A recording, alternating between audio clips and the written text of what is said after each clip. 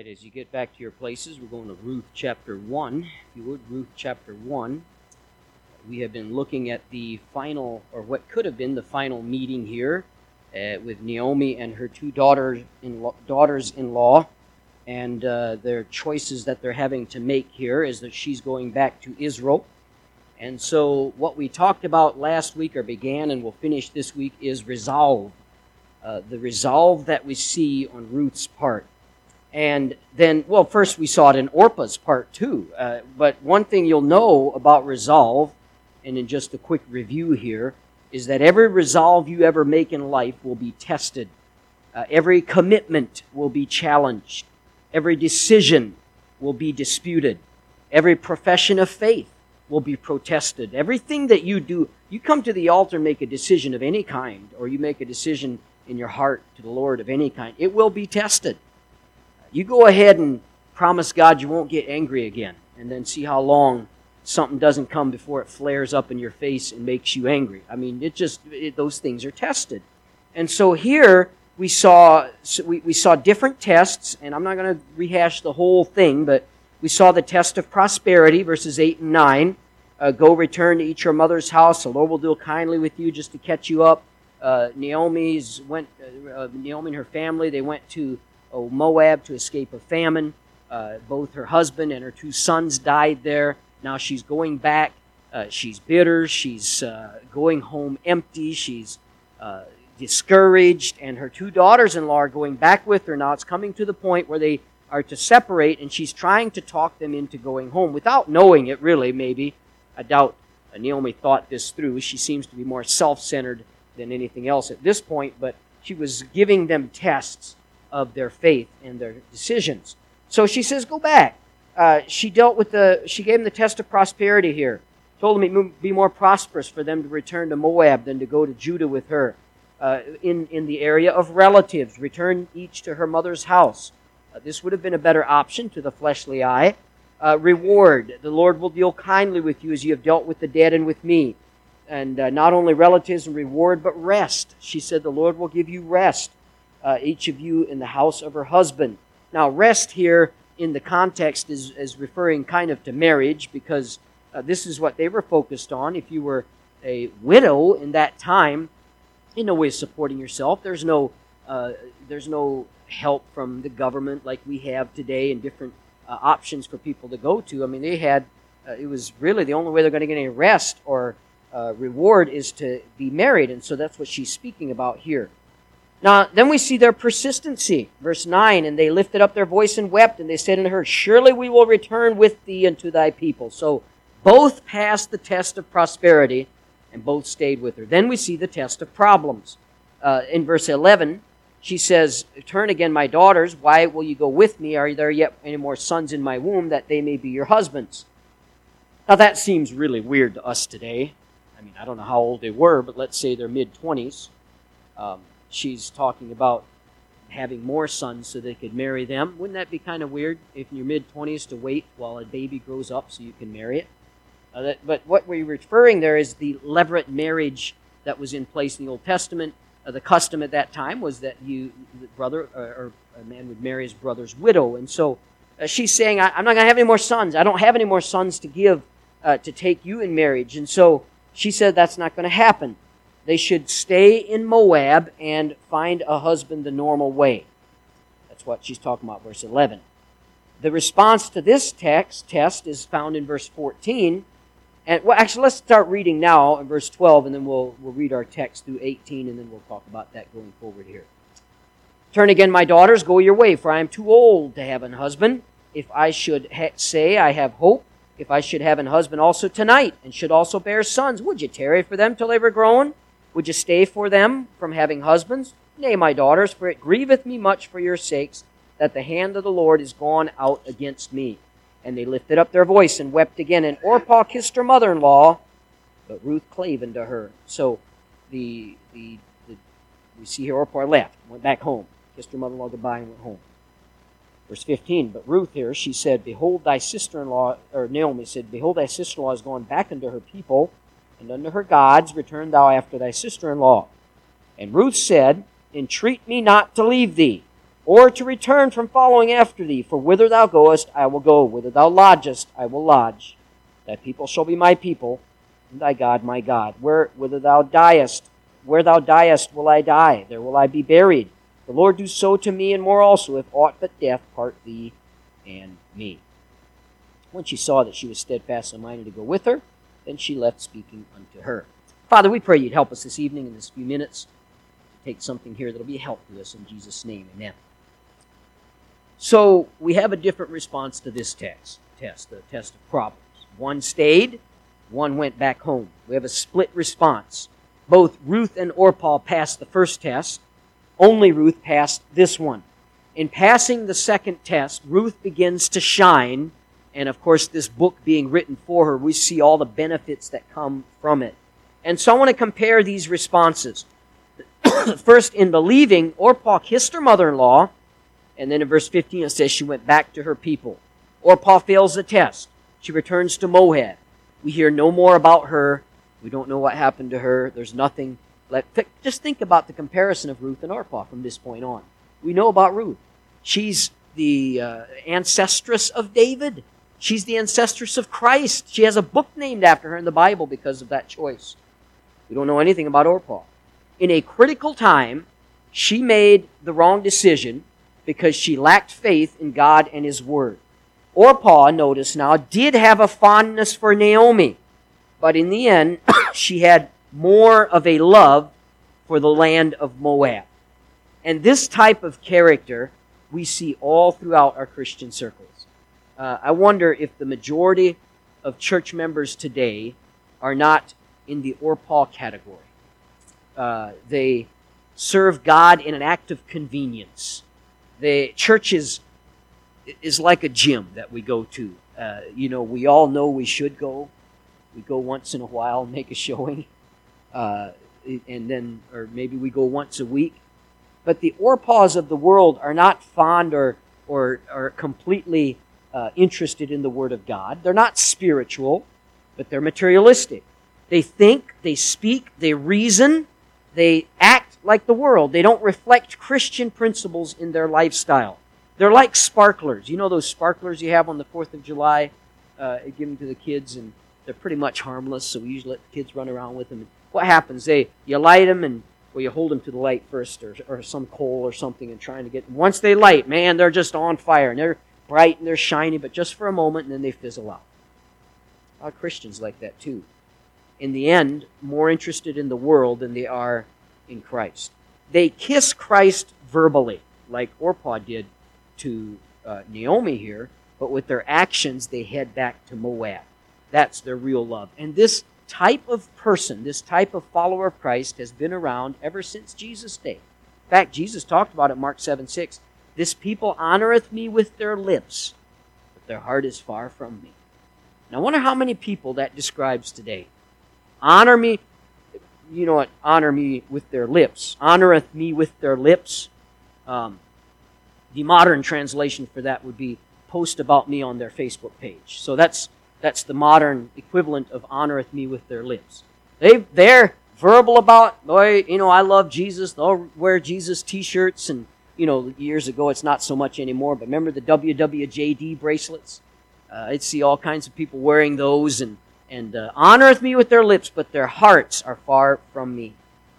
Or like Paul said of Demas, he hath forsaken me, having loved this present world, 2 Timothy 4:10. And this is too common of a response, and it's a sad thing. So she dabbled in it. She loved Naomi. She loved her old life, her old gods. Naomi said it there. She went back to her old life. She went back to her old gods. But, like that word, but Ruth clave unto her, verse 14. That word but signals a contrast. This is a different here. Orpah was one way, Ruth was another way. The two were miles apart when it came to the condition of their hearts. Orpah loved her old life, her old gods. Ruth was an entirely different matter.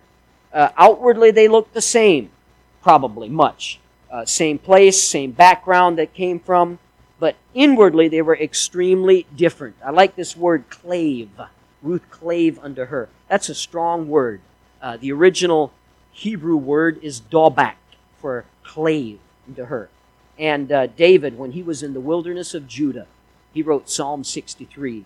And he said this in verse 7, because thou hast been my help, therefore in the shadow of thy wings will I rejoice. My soul followeth hard after thee. Same word, followeth hard. You know, like that descriptive language there. And then we have the same word in Proverbs 18:24, when the Bible says, there is a friend that sticketh closer than a brother. Sticketh closer, clave. Same word, dobak. It's used there. These words kind of show us the nature of cleaving. Following hard and sticking close. It's a word that talks about being faithful, even tenacious, persistent, regardless of the circumstances. It's the kind of relationship that husbands and wives should have, isn't it? And wouldn't you know it, it's used in the husband and wife relationship. Genesis 2:24. We find this same word again, dobak. Used, therefore shall a man leave his father and his mother and shall cleave unto his wife, and they shall be one flesh. Would you agree along with me we could use a little more cleaving in today's day and age? Cleaving to the Lord, mates cleaving to one another, families holding together, that'd be a good thing. So there is a test of prosperity, the test of problems, and then we come to the test of popularity. Now this is a tough test. The temptation to go along with what others are doing is probably one of the most difficult things we deal with. We talk about how hard it is for teenagers with peer pressure. It's no better for adults. Adults deal with peer pressure just like teenagers do. And this is given, obviously, to Ruth alone because she's the only one left at this point. But let's look at what the specifics are, verse 15. The Bible says, behold, thy sister-in-law is gone back unto her people, unto her gods. Return thou after thy sister-in-law. First, this test will attack separation. Ruth is advised to go with the worldly crowd and stay in Moab. It does not encourage her to be separatist or separate from that, but mingle with the world. That's the popular thing to do. That's what she did. This is what you ought to do. Popularity and separation rarely keep company together. If you're going to be separate, if you're going to be holy and live holy, you won't be in the popular group. Secondly, this test attacks spirituality. Thy sister-in-law is gone back unto her gods. So the temptation, going along with the crowd, being popular, doing what everybody does, is more important than your spiritual life. That's what she's essentially saying here. It says that popularity with the world is more important than popularity with God. It says that the physical and material matters are more important than spiritual matters. It does not let religion interfere with your other life choices. Naomi is encouraging her very badly here to do this and to go back to her old life. Popularity. That's a strong test that we face every day of our life. And then thirdly, it attacks singularity. Ruth stood all alone in her resolve to follow Naomi here. The test here is that we also face is the idea of not being weird. We don't want to be different. We don't want to be odd. And we shouldn't be, a bunch of weirdos by choice, but we are going to stick out. The Bible says we're peculiar people, chosen by God. We're going to be different. The world sees us sometimes as different, and that's okay. Ruth's resolve here was that she's going to be doing right was more important to her than popularity or going after what the rest of her people did. She met this test with great success.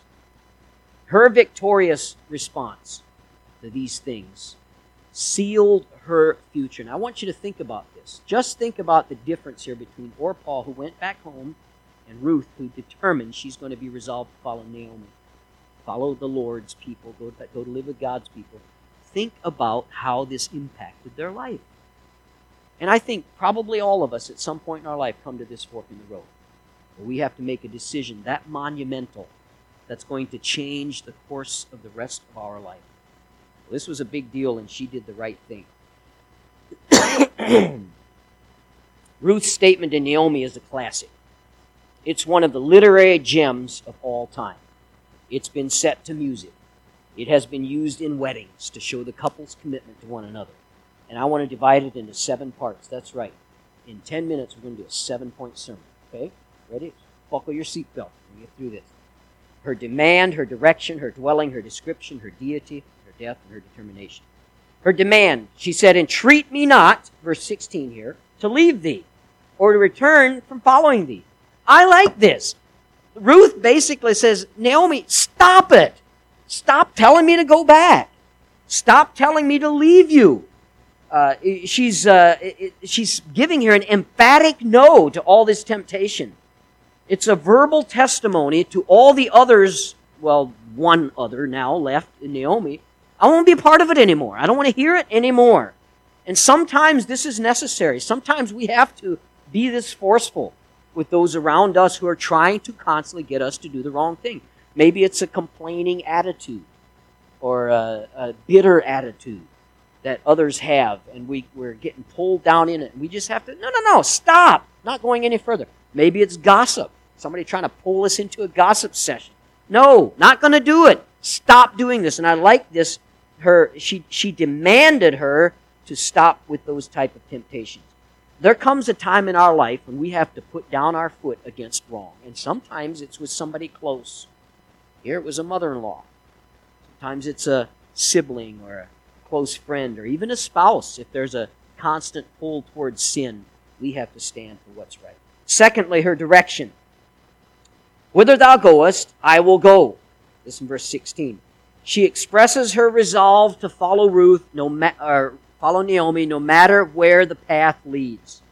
It doesn't matter if it's a rough path, a smooth path, a long path or a short path, a hard path or an easy path. She's going to follow after Naomi. She's going to go the same direction. Ruth's resolve was not to change her direction regardless of what circumstances might come. And we need to be that way with the Lord. Amen? Where He leads, we must follow. People often pray for God to direct their paths. And then when God does direct their paths, they don't follow like they should follow. I don't know if you've been in church any time, you've heard this as well, but we hear people will come and they will come to this church or a church, and God led me here, and then 6 months later, I guess God made a mistake. God doesn't want them there anymore. And I'm not saying God never moves people, but we have to be willing to follow God. If we tell God to lead us, let's follow Him when He tells us when He leads us. And how many people change direction when they run into an unpleasant circumstance? We need to be resolved like she was. Number 3, her dwelling. Where thou lodgest, I will lodge. Verse 16.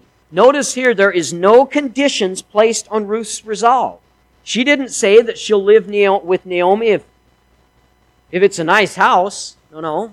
Doesn't matter what kind of home we're talking about. By the way, Ruth here is not following possession. She's following a person.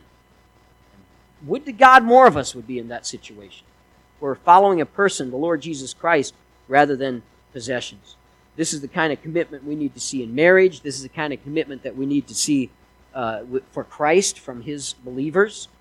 This is a cry here against convenience Christianity. Man, that's not one of my pet peeves today, convenience Christianity. I'll go when, we go to church when it's convenient. We serve God when it's convenient. We give when it's convenient. God's asking for some commitment. Number 4, her description. Thy people shall be my people, verse 16. Ruth wanted to be described as a member of Naomi's family. This would require going to Israel with Naomi, living with her and her people. I find something interesting here. If you go to verse 22. So Naomi returned, and Ruth the Moabitess, her daughter-in-law, with her, which, see that next word? Returned out of the country of Moab. It came to Bethlehem. That's interesting, isn't it? It says that Ruth returned to Bethlehem. Ruth had never been to Bethlehem. How can she return to Bethlehem? And it's just a word, but I think it's interesting that she so identified and associated herself with Bethlehem. It's like she's going home. You know how we can apply that to us as Christians? You know how that applies, doesn't it? Heaven, amen? You go to Hebrews chapter 11. Remember what the Bible says about our Hebrew heroes? But now they desire a better country, one that is not made by hands, wherefore God is not ashamed to be called their God. Hebrews 11:16. Our eyes should be on our eternal home, not on our present circumstances. That should be our focus. I heard Warren Wiersbe years ago preached. I didn't hear him, but I heard a tape of him. But I loved how he put this in. One of the problems he found in as he read Hebrews 11 is that one of the ways that they kept their eyes in the heavenly countries, they lived in tents. Abraham lived in a tent. Isaac lived in a tent. Jacob lived in a tent. They were just passing through. You don't live in a tent permanently. A tent is something temporary. You know where the problem, when it became a problem, was Lot. You know what Lot did? He got himself a house in Sodom and Gomorrah. And so that's a problem when we make this world our home. This isn't our home. We're just passing through. And so we need to live that way. Staying in Moab would never have given Ruth any other description than that of a Moabitess. We're caught up with the things of this world will also be known as worldly. But her description, thy people shall be my people. Then, number 5, her deity. She goes on to say, thy God, my God, verse 16. Now, here's the bottom line. This is the underlying reason for everything else she's saying. She's choosing the right God. She has become a believer in the true God. McGee said this is the supreme decision for Ruth. This was the primary point and the highest affirmation of the 7 statements that Ruth made. Nothing is so important as our belief in the true God. That's what is our baseline. Ruth was making a decision in the most important area of her life here. She's making the break from idolatry and following the one true God. She was forsaking Baal and going after Jehovah God. It was her greatest decision. Dear friend, it's our greatest decision too. The day you made the decision to leave whatever else you were worshiping and follow the true God, whether it was possessions, materialism, a false religion, whatever it was, that is the best decision we can ever make. And we need to encourage other people to make that decision too. Number 6, her death. Where thou diest, will I die, and there will I be buried. Verse 17. This speaks about the longevity of her resolve. Her resolve was for life.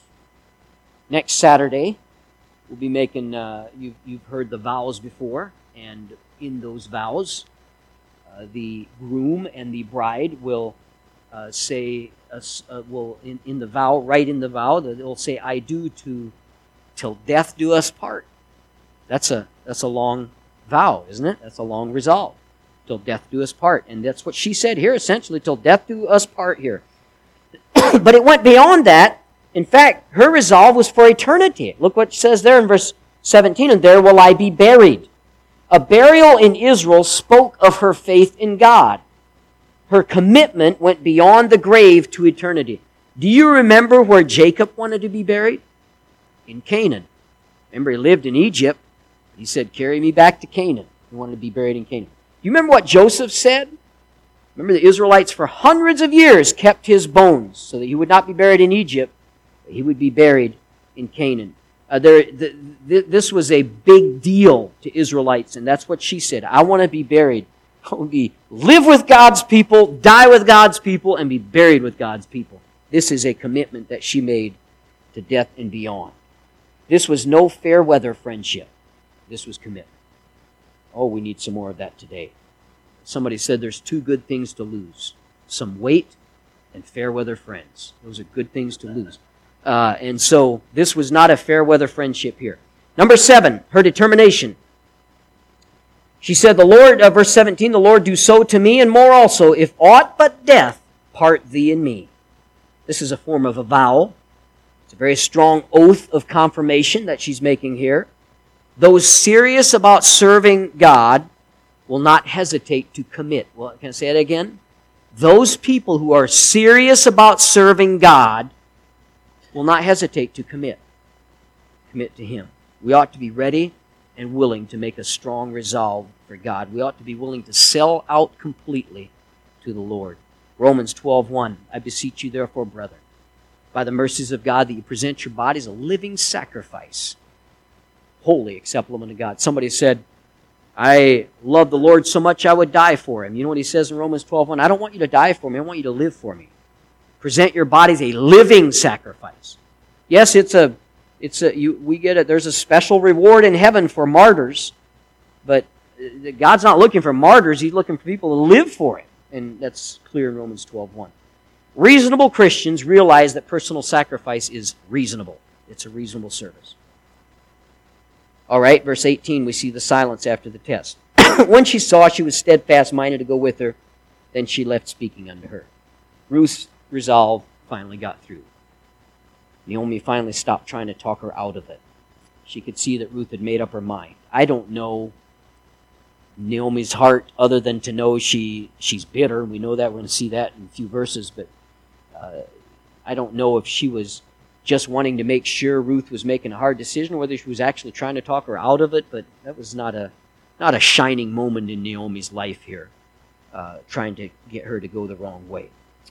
But she quit pushing her to return to Moab. This is a good lesson for us about temptation. It's going to come often, it's going to come hard, and it's going to come from close sources. Always will. And we need to be ready for it. Realizing that every one of our days that we live on this earth is a battle. Paul talked about that, daily battle. Historian Shelby Foote writes about the Civil War, and he wrote about a soldier that was wounded at the Battle of Shiloh. And since he was wounded, he was ordered to go to the rear. And the fighting was fierce. And in a few minutes, he returned to his commanding officer that had sent him to the rear. And this is what he said: "Captain, give me a gun. This fight ain't got any rear." It was all around. No matter what direction he went, he found more fighting. There was nowhere to escape to. And that's the Christian life. It has no rear. We're in the middle of it. No matter what we do, there's going to be temptation. There's going to be problems. There's going to be bumps in the road. Sometimes there'll be good days, and then sometimes there'll be more difficult days. Of course, the rewards are out of this world, amen? But let's remember that the fight we're in the Christian life is constant and needs to be resisted. And Satan's always out to try to defeat you. Don't you think this was a punch in Satan's nose when she said, quit trying to talk me out of it. I'm coming with you. Your God's my God. Your people, my people. I'm going to live with you, die with you, and be buried with you. It was a victory for the Lord. We need to give him more of those victories. Amen? So let's take great example from Ruth. Father, thank you for this great